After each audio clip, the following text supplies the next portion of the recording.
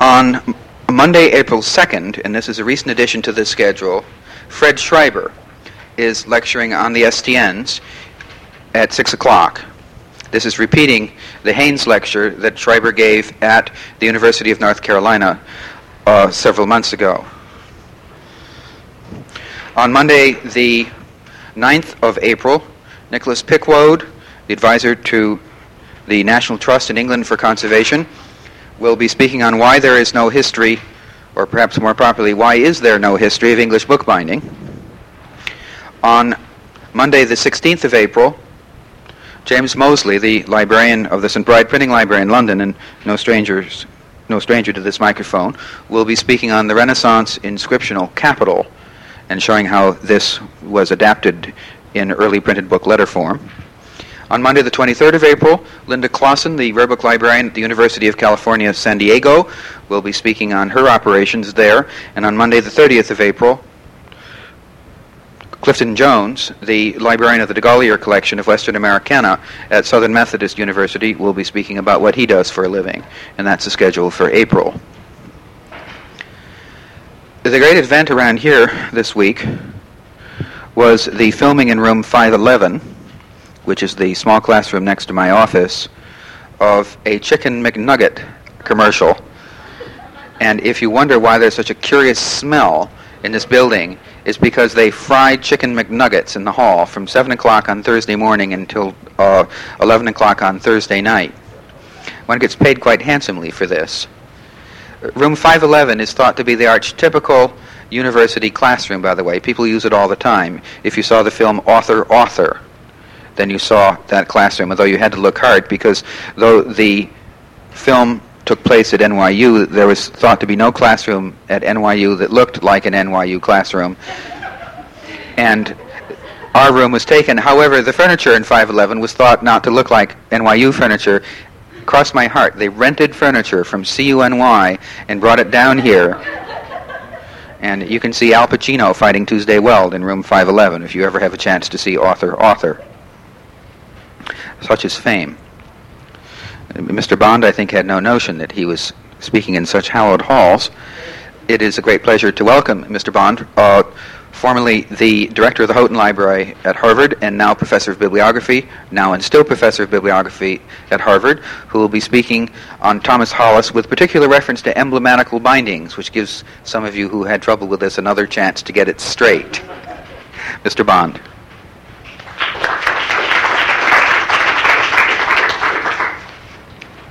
Thank you, Terry.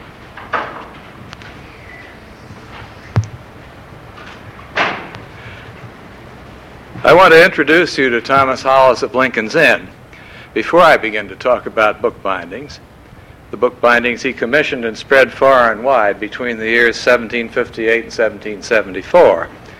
Because he was the fifth member of the Hollis family to bear that name, there's plenty of room for confusion about his identity, particularly because he much preferred anonymity to publicity.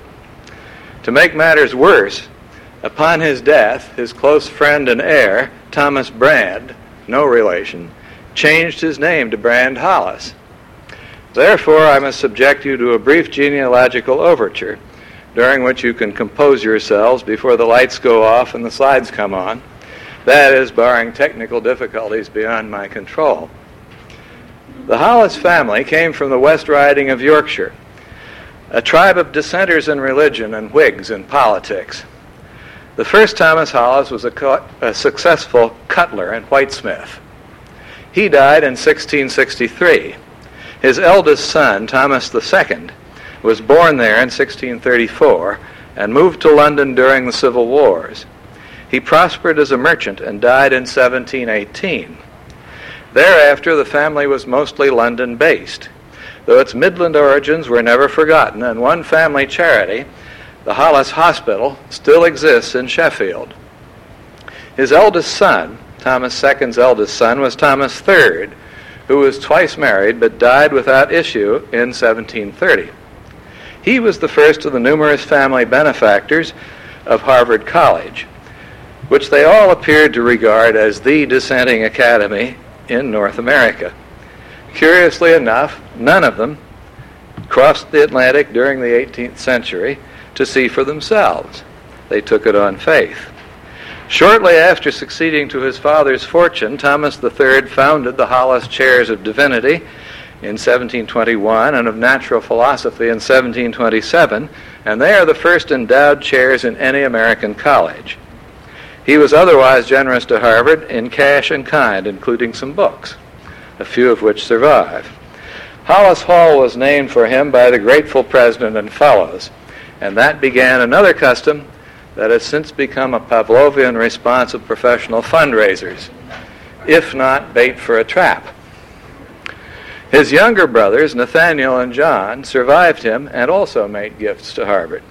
The fourth Thomas Hollis was the eldest son of Nathaniel, and the fifth Thomas Hollis, the hero of the evening, was the son of Thomas IV, born on April 14th, 1720. He was originally educated for a mercantile career, going as a teenager to Amsterdam to learn accounting and the French language and the Dutch language as well. But when he was 15 years old, his father died, leaving him a considerable fortune. And 3 years later, grandfather Nathaniel died, leaving him another fortune.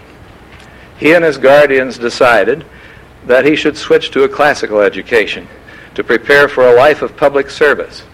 As a dissenter, he couldn't enter either university, and that was fortunate for him because they were in low estate at that time.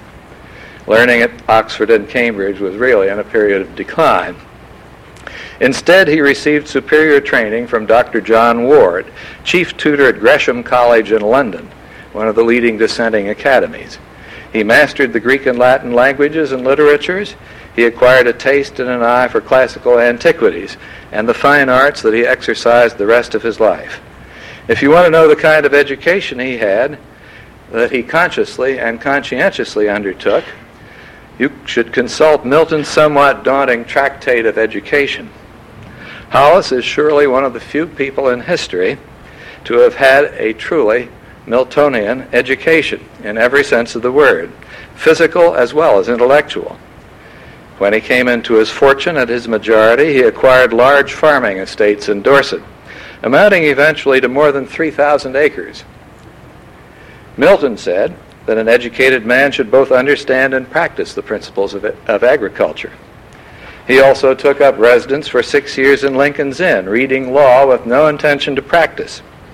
Milton told him that the law was the correct preparation for public service.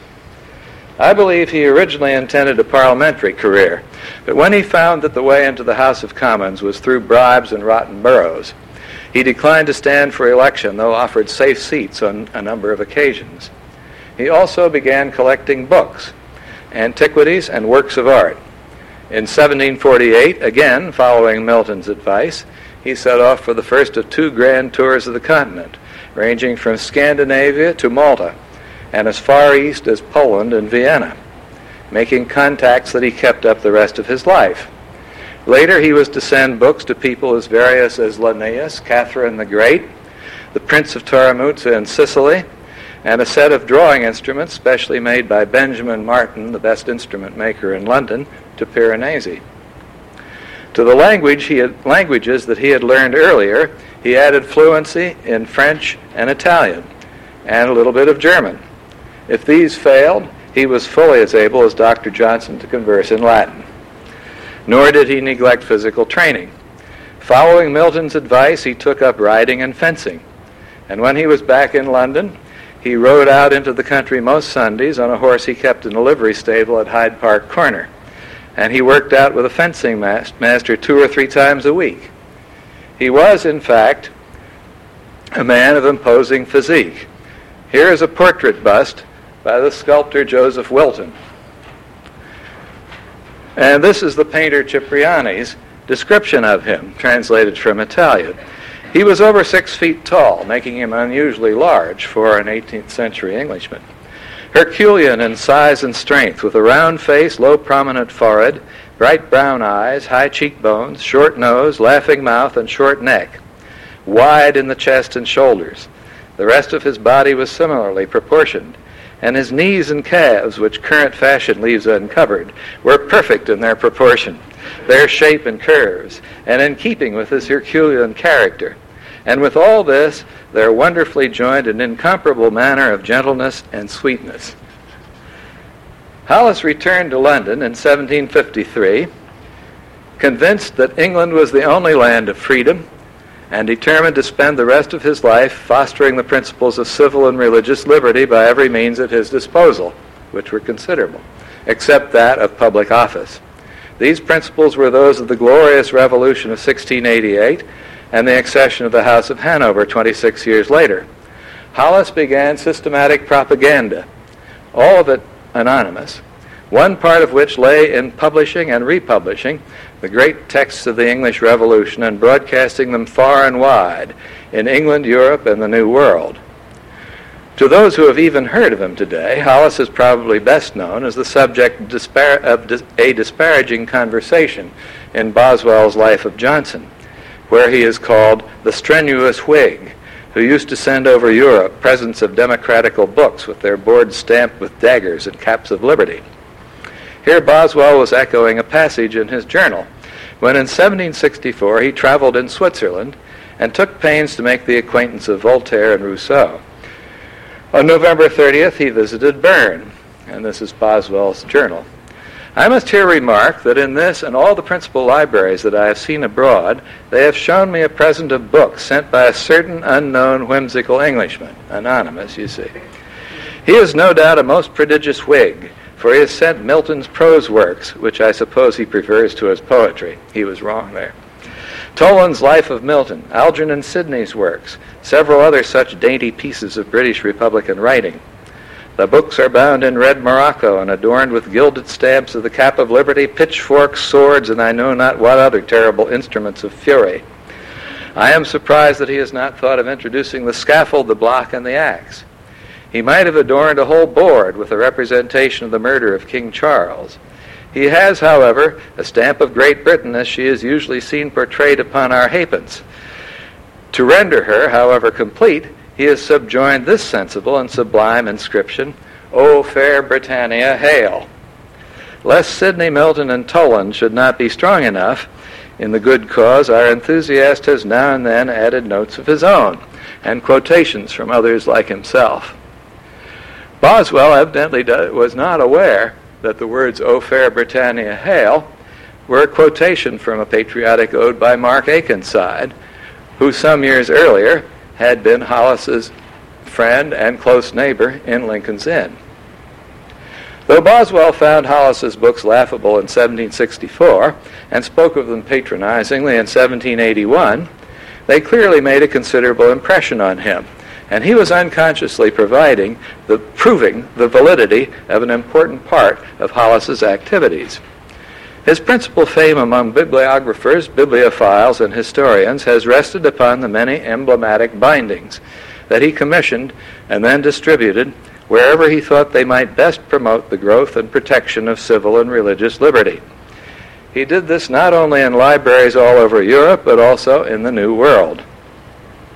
He was not perversely eccentric or indulging in ostentation in commissioning emblematic bindings and distributing them so widely and purposefully.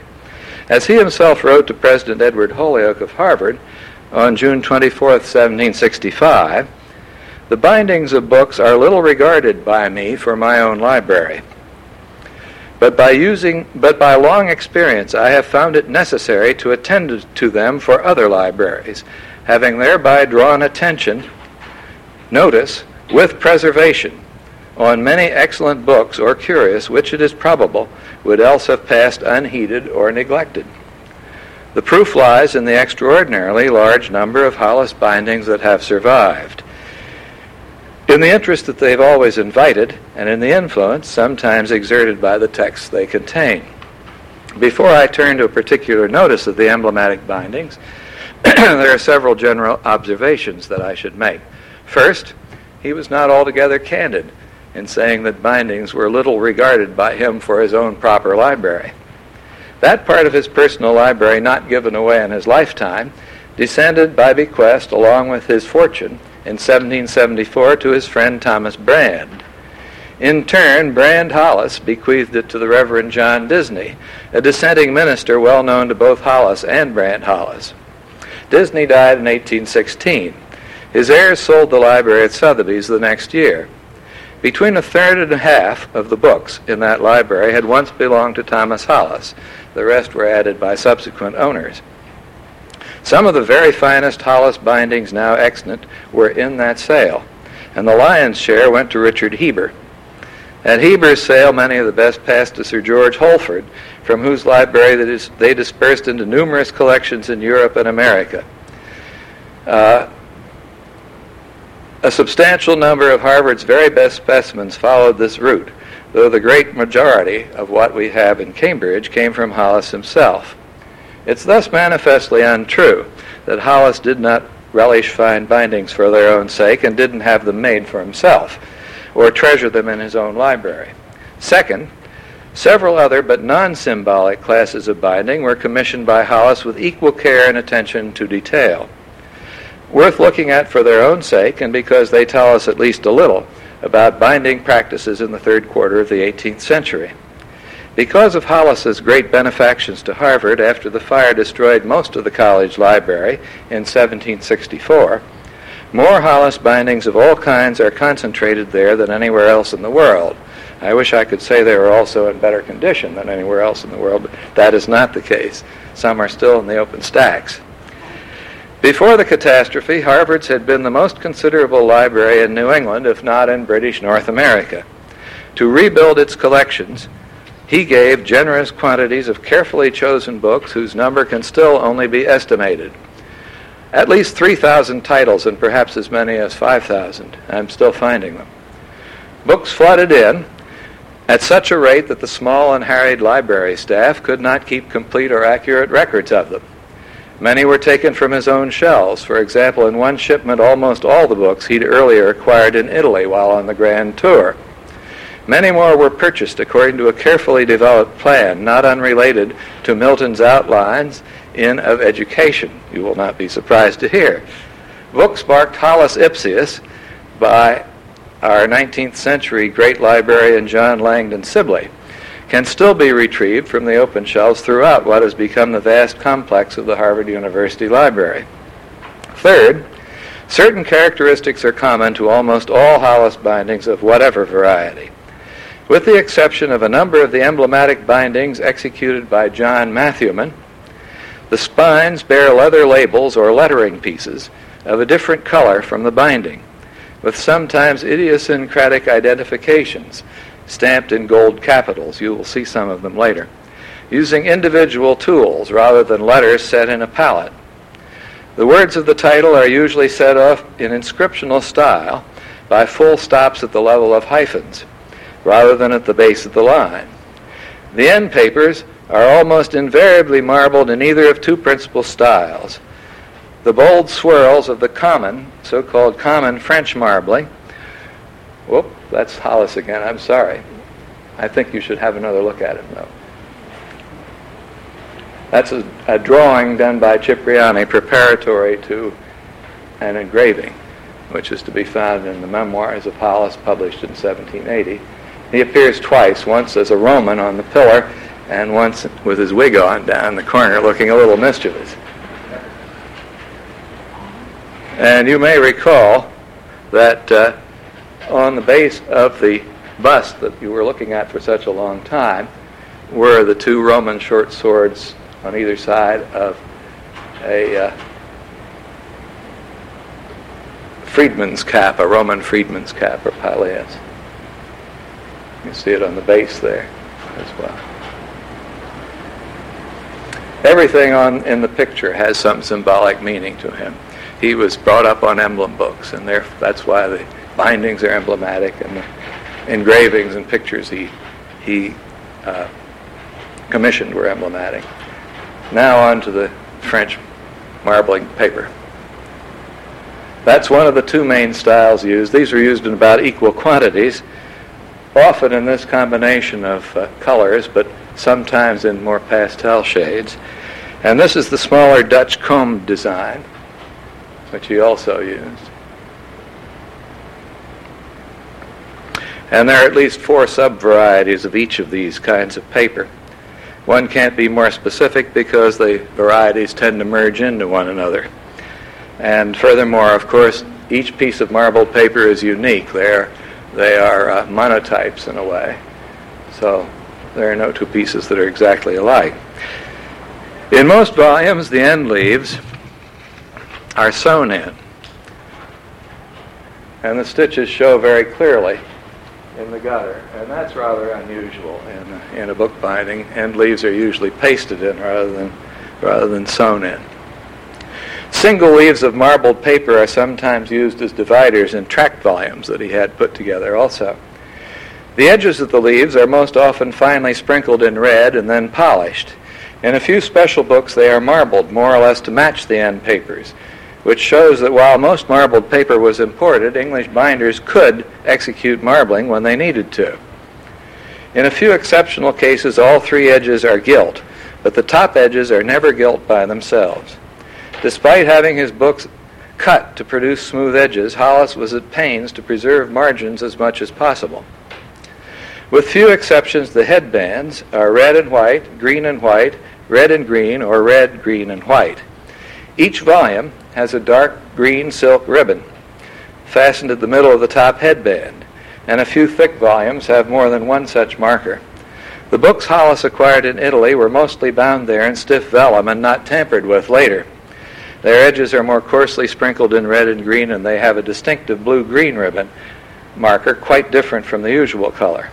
In at least 2 instances, on special bindings, black edges and black ribbons were used for propaganda purposes. Most books, unless very small or very large, were sewn on 5 cords, with stout linen thread used for the sewing. You can see how stout in that example. Only Matthewman's octavo emblematic bindings have the cords sawed in to produce smooth spines. Perhaps most striking of all, many of the books in emblematic bindings contain on the front and back binder's leaves, and very occasionally on the paste-down end papers, sometimes elsewhere within the volume, smoke or carbon prints of the emblematic tools, like this. May be able to get that focused a little better. That's fairly sharp. Or like this. Those are exact reproductions, of course, of the binder's tools. These are just like the smoke proofs taken by letter cutters in following the progress of their work on typographical punches.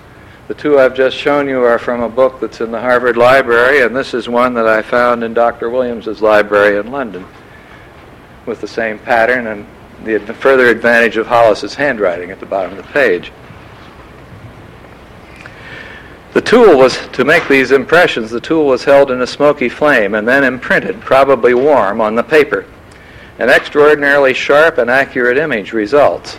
Such details are worth recording because they don't represent standard shop practices, as they might in so many cases, but rather the personal supervision of Hollis himself. Hollis's unpublished diary contains many hints, of which the entry for April 30, 1762 is one of the more specific. Employed in looking over divers parcels of books which I have lately purchased, and in sorting them, and writing directions concerning them for Shove and Matthewman. Shove and Matthewman were the 2 binders he most often used. So far in examining the Hollis books at Harvard, I have found 7 containing accidental evidence of how Hollis gave instructions to his binder. With pen and ink on strips of paper about 2 inches wide and 6 or 8 inches long, he specified the number of bands by drawing double horizontal lines for each band. This is a strip on which he wrote on both sides of the strip, which is unusual, and it offset on the facing pages. I will reverse this slide so it will read the right way around. You'll be able to make out a little bit of it, perhaps. This is a copy of Harrington's Oceana, and you can see the title up at the top of the right, or at least part of it. And you may be able to make out some of the words below. It's a little hard to do without putting it under ultraviolet light.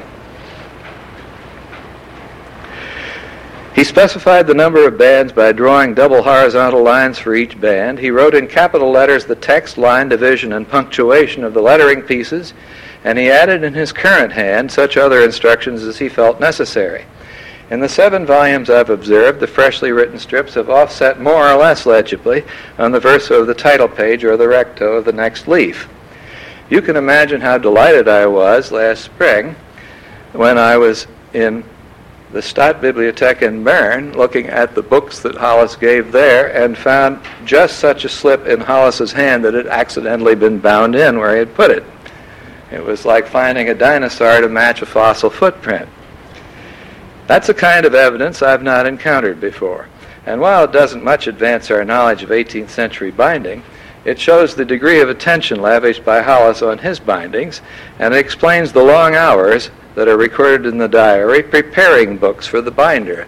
There were periods when he spent day after day, week after week, preparing books for the binder. As with virtually every activity in which he engaged, Hollis had well-defined goals and systematically pursued them. I don't know when he concluded that emblematic bindings provided a powerful means of emphasizing the text that he had chosen for what Carolyn Robbins has called his Library of Liberty. The earliest example still preserved at Harvard was also among his earliest gifts. It survived the Harvard fire of 1764 because President Holyoake evidently thought it so handsome that he kept it at home instead of in the library. That's volume 1 of a 2-volume set of Milton's prose works.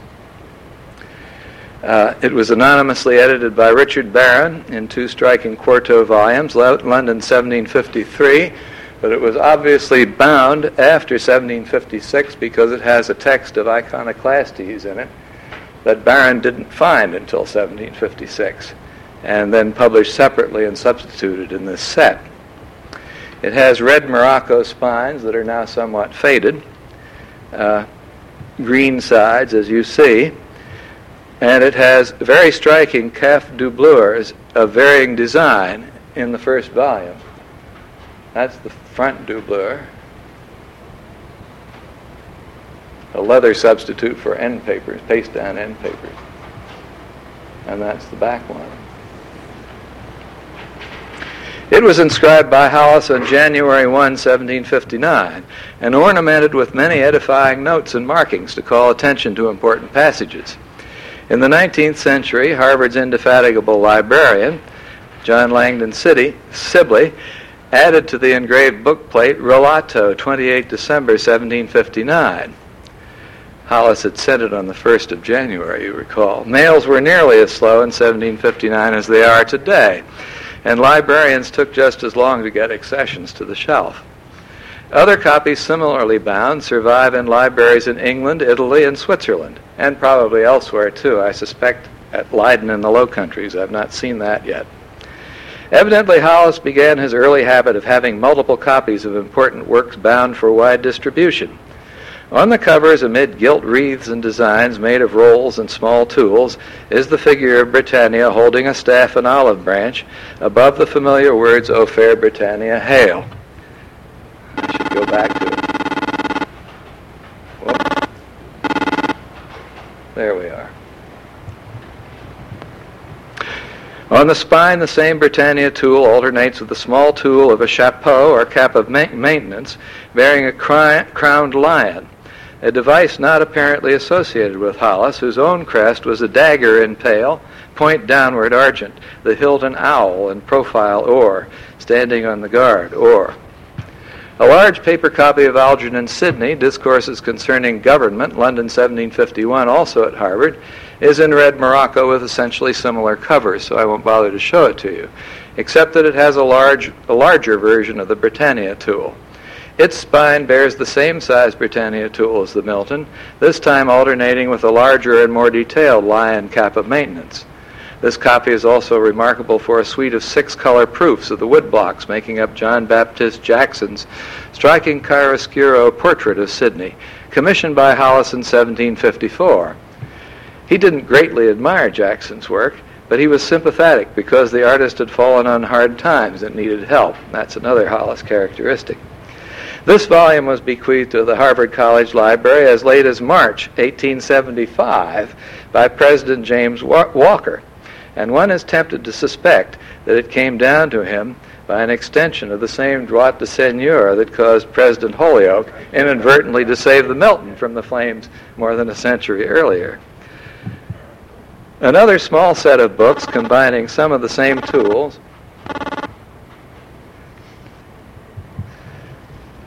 consists of 2 volumes containing Lord Molesworth's account of Denmark, 1738, with the 1721 edition of his translation of Franco Gallia. These bear the same motto, the same Britannia tool as the Milton, and on the spine a still smaller Britannia, combined with the smaller cap of maintenance. This has a 3H provenance. After Hollis, it was Heber, Holford, and Hofer. The Sidney and the Milton both have the same role framing their boards. These and at least 5 others at Harvard sharing these tools were the work of Richard Montague, Hollis's first binder. The figure of the Britannia in all 3 sizes of Montague's tools is rather clumsy. The caps of maintenance with the lion may simply represent tools that happen to be in Montague's shop. There's no apparent Hollis connection. It's probably only coincidence, but a confusing one, that the family crest of the Reverend John Disney, no relation at all, who years later inherited the Hollis estate, was a rather similar lion. I'm reasonably sure that Hollis wanted to represent the British lion and employed what came to hand. He may have had the Britannia tool specially cut. It would be interesting to know whether other people used them, but I've found no such example. Jonas Hanway had such a tool of his own, but it's readily distinguishable because the figure faces the other direction, among other differences. Hanway also used Hollis's quotation from Akenside, "O fair Britannia, hail." The Montague bindings may indeed represent a sort of trial run for Hollis. Having found that the idea of emblematic binding suited his purpose, he commissioned Giovanni Battista Cipriani to design a whole set of tools for him, most of them loosely based on Greek and Roman coins and medals, of which Hollis had these are the, I'm sorry, I'm a little out of phase here. These are Montague's tools. We'll go on to Cipriani's drawings. Most of these are loosely based on Greek and Roman coins and medals. These 2 cards of drawings are not dated. And I may say they're the only drawings of 18th century English binders tools that I've ever seen or heard of. A Montague binding on a tract volume at Harvard appears to show when Hollis turned from Richard Montague, who disappears about 1759 or 60, to John Matthewman and the Cipriani tools. The latest of the 3 pamphlets contained in this volume is dated 1758. And that provides a terminus a quo. The binding bears the medium and small Britannia and the smaller cap of maintenance of Montague. But one Britannia on the spine is covered by a thin patch of leather that's slightly different in color, right there. When you look at the book itself, you can see that the Britannia is underneath that patch. And that has on it the first version of the Cipriani Liberty Cap. Matthewman must have been involved in that small change, since he controlled the Cipriani tools from the very time they were cut until 1769. A shift of symbolism is also helpful in trying to determine when Hollis left Montague for Matthewman. The Montague Britannia bears an olive branch in her right hand, and so does she in Cipriani's drawing, which I'll return. There she is, with cap of liberty on the end of a pole and an olive branch in her hand. But with the exception of the smallest of 3 versions in the first set of tools used by Matthewman, the tools now show her holding a trident rather than an olive branch. Surely that reflects growing British dominance of the seas in the 7 Years' War, which had become virtually absolute by 1759-60. Hollis was an ardent patriot, and several times commissioned medals to be cut and struck to celebrate notable victories in the war. Indeed, his work on medals, in which he engaged with Athenian Stewart and with Thomas Pingo, an engraver for the Royal Mint, may have prompted him to have the emblematic tools cut in the first place.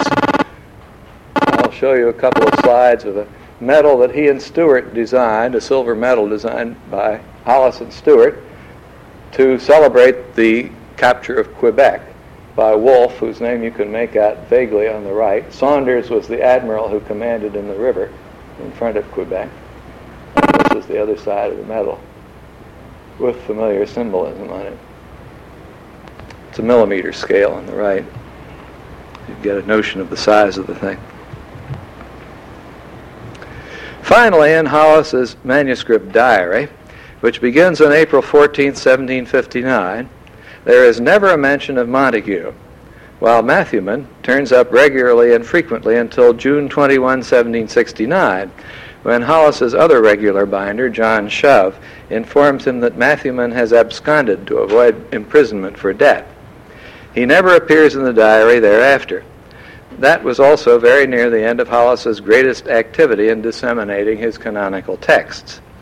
Another significant change occurred at more or less the same time that Hollis turned from Montague to Matthewman as emblematic binder. This was his decision to broadcast the texts of liberty on a much wider scale, ut spargam, that they may be scattered, that I may scatter them, as he wrote on many a title page. We find him causing Matthewman to bind 50 or 60 copies of a book in identical covers. In the case of John Wallace's Grammatica Linguae Anglicanae, 1765, at least 100 copies were uniformly bound in emblematic bindings of red morocco. This practice, its scale unsuspected by many persons, means that certain Hollis texts are relatively common in Hollis bindings. Notice, with preservation in his own words. Sometimes the result is amusing. In 1842, the Unwary Corporation of Harvard College purchased such a volume, Blackburn's Consideration, 1768, thinking it had been stolen from the library. They were wrong. Hollis's original gift remained and remains safely on the shelf. Cipriani had met Hollis in Italy and had emigrated to England in 1755. He became a special favorite, executing most of the drawings for Hollis's Liberty prints, and then making most of the etched plates from which they were printed. You remember he did that drawing of Hollis on the pyramid. But where did the designs from the emblems come from? Hollis, as an antiquary, was particularly adept at numismatics, building up a fine cabinet of coins and a large collection of the best reference books on the subject. Many of these books he later gave to Harvard, where they remain in nearly pristine condition, to demonstrate that neither the 18th century curriculum nor the colonists in general were really prepared to take up the study of classical coins. We can be duly grateful today for this earlier lack of demand. He had a reputation in the field that led to his becoming the principal advisor and unpaid agent for the 4th Duke of Devonshire in arranging and improving the famous ducal cabinet, which had been some generations in building up. No wonder, then, that most of the tools drawn by Cipriani derive ultimately from Greek and Roman models, particularly coins and medals of the Roman Republic, modified to introduce attributes pertinent to the all-pervading theme of civil and religious freedom. The most important emblem of all was the Roman freedman's cap, or pileus, concerning which Ridolfino Venuti, one of his Italian acquaintances, wrote this book in 1762, at Hollis's behest. This is one of the several copies he gave Harvard. You'll notice that he's put 3 underlines under permiso because he was very indignant that any book had to have permission to be published.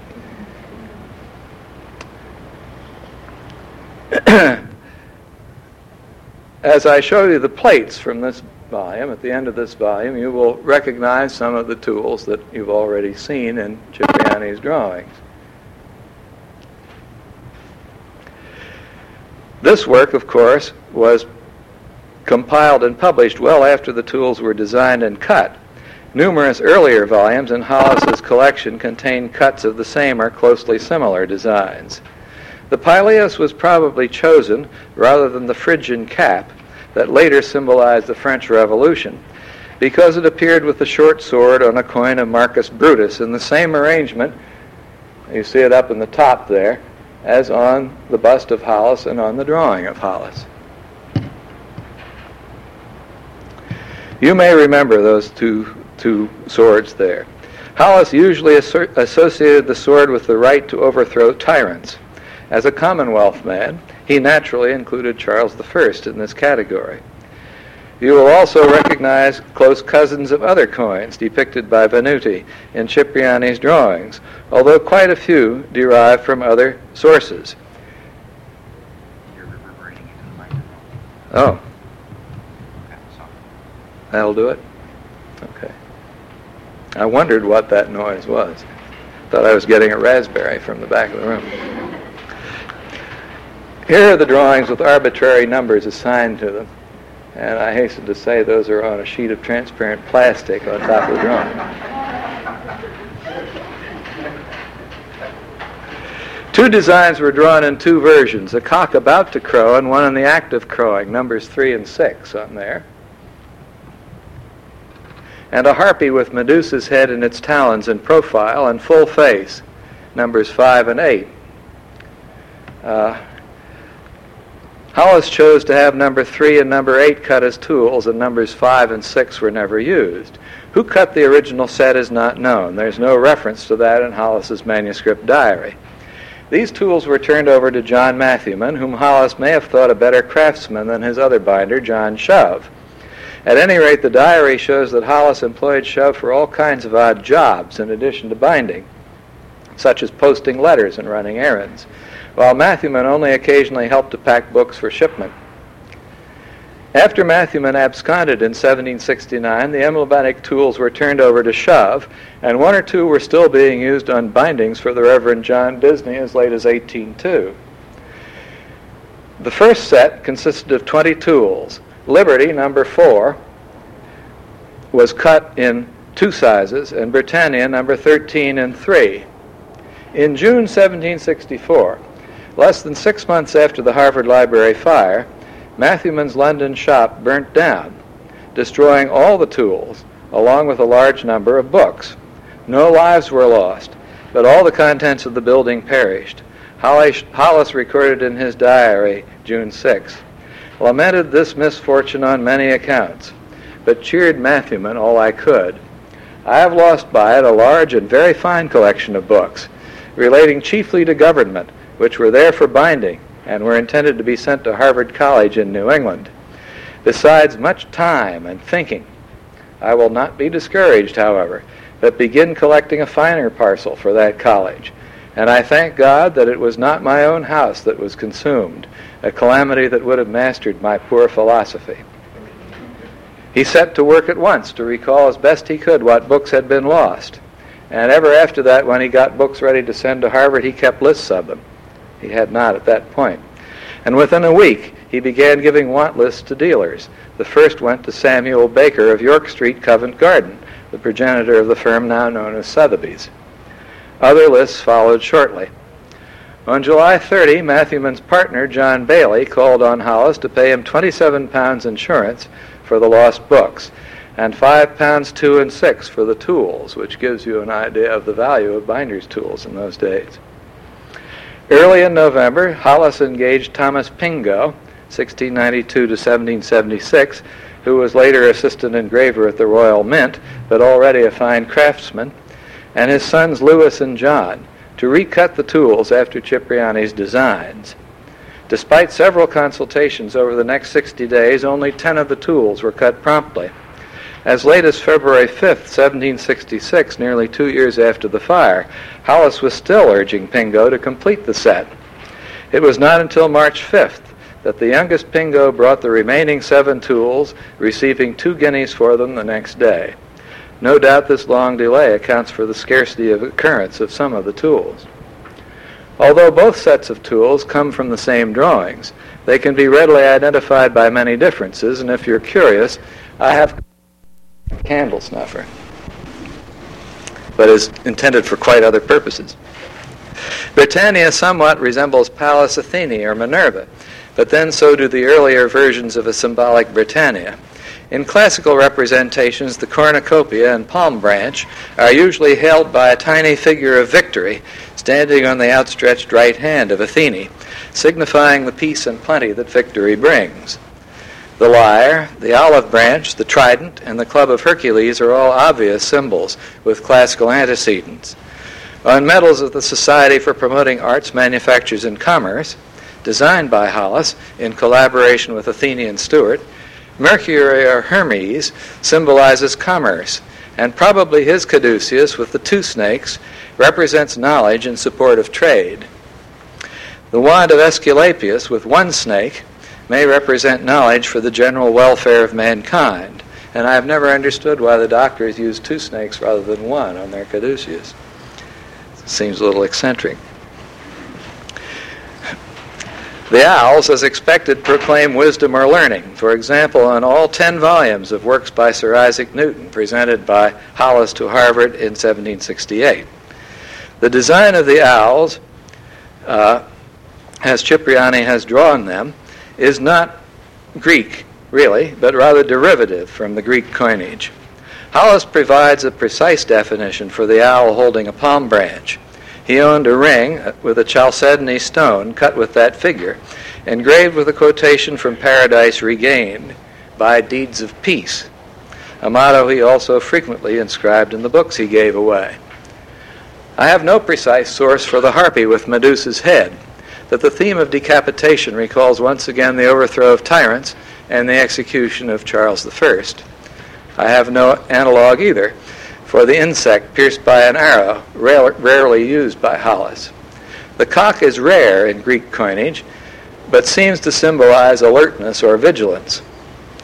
Hollis made his symbols do double duty by inverting them to indicate disapproval, as in this book by a Jesuit. The title, which you can barely see, the author's name, is right side up, but all the tools are inverted. Or to emphasize a point, as on this binding, which has sermons by Andrew Elliott and Jonathan Mayhew in it, one of them deploring the passage of the Stamp Act, the other one celebrating its repeal. And the motto is drawn from Sallust, Discordia res maximi delabuntur, Concordia res parvae crescunt. Making his feelings absolutely clear about the whole thing. Most emblematic bindings are in Morocco, and the majority of them red, but quite a few are calf, and at least one with the tools inverted is perhaps scornfully bound in sheepskin. But it may have been an existing binding with a tool added, because Hollis did not feel it worth rebinding. Others adopted for their own use some of the symbols made familiar by Hollis. I've already mentioned Jonas Hanway, but there were others as well. French Revolutionary bindings sometimes bear a version of the short sword and liberty cap, as on this one, which is an Edinburgh 1762 edition of Pope's Homer, executed in an deuxième for citoyen Antoine Potier. When James Stewart brought out the first volume of his Antiquities of Athens in 1762, with aid and advice from his old friend Thomas Hollis, who had known him in Venice before he went to Athens, several copies, 6 all told, I believe, were put into special bindings with an applique disc on the front cover, seemingly produced by some process resembling engraving, on which familiar emblems are to be seen. And when Count Algarotti, that ambiguous 18th century figure, published his corrected opere in 8 volumes, Leghorn, 1764-65, the engraved frontispiece and title page of Volume 1 borrowed numerous emblems from Hollis, with whom he corresponded. Perhaps I can get a little better focus on that. Thus far, all the bindings we have considered have been emblematic. But the diary shows that Hollis commissioned at least as much binding from John Shove, who did not do the emblematic bindings. It does not often specify the titles given to either binder, except for the canonical texts that went to Matthewman.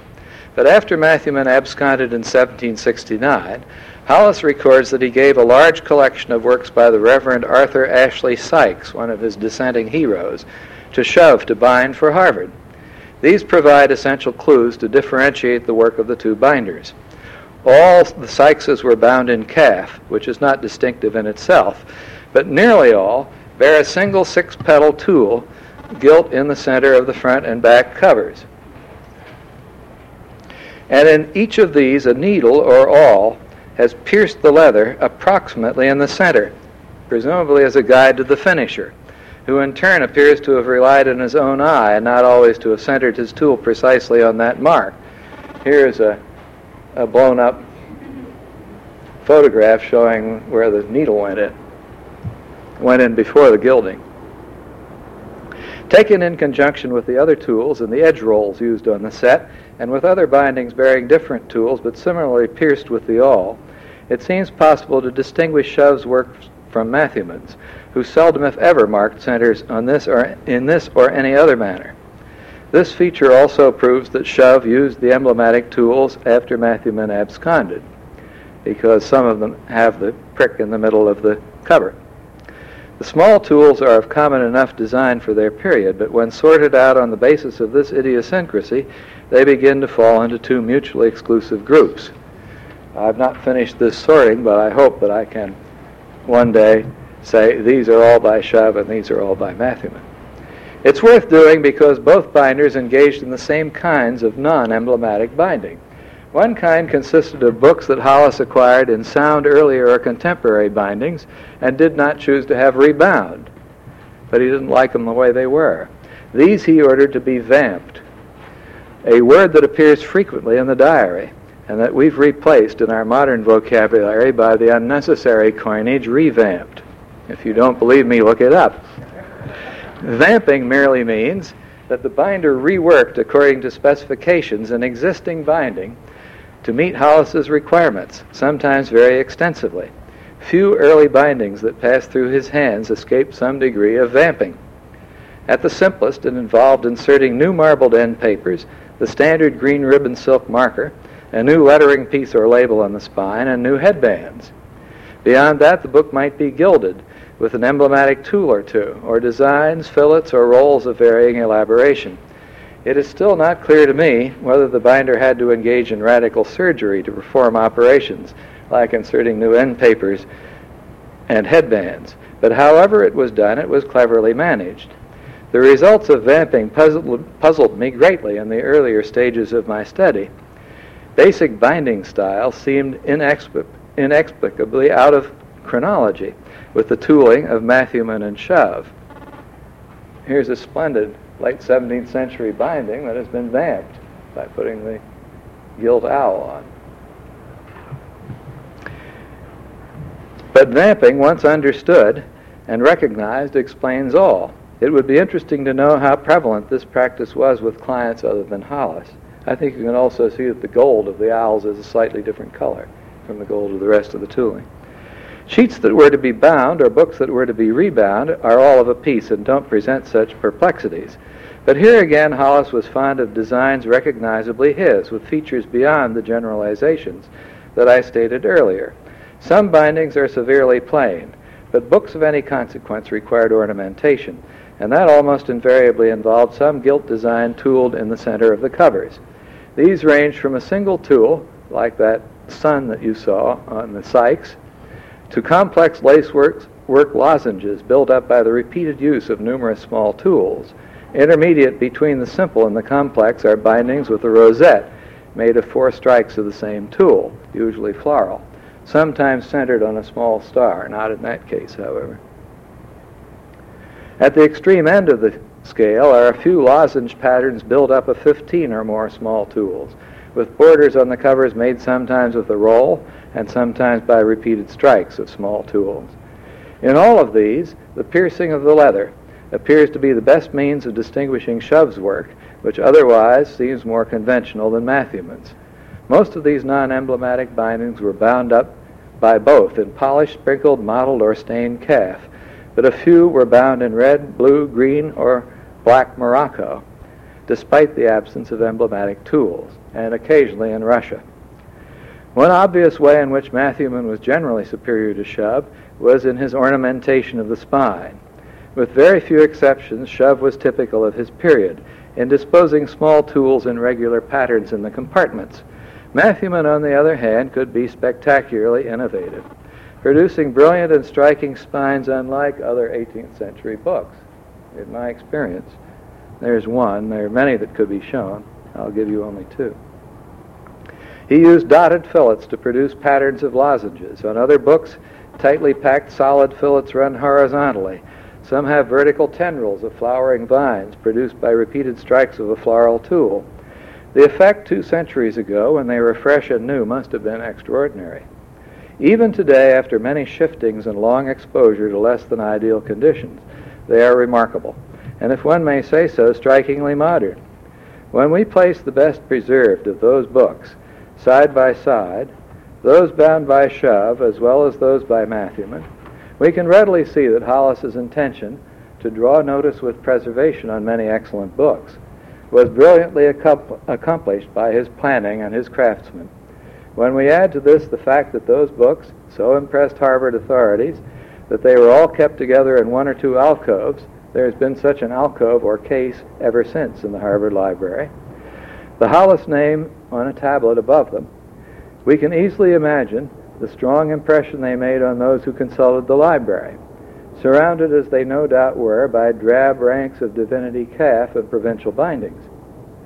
What effect they seem to have had is a complex and important question, and you will be relieved to hear that I don't propose to go into it this evening.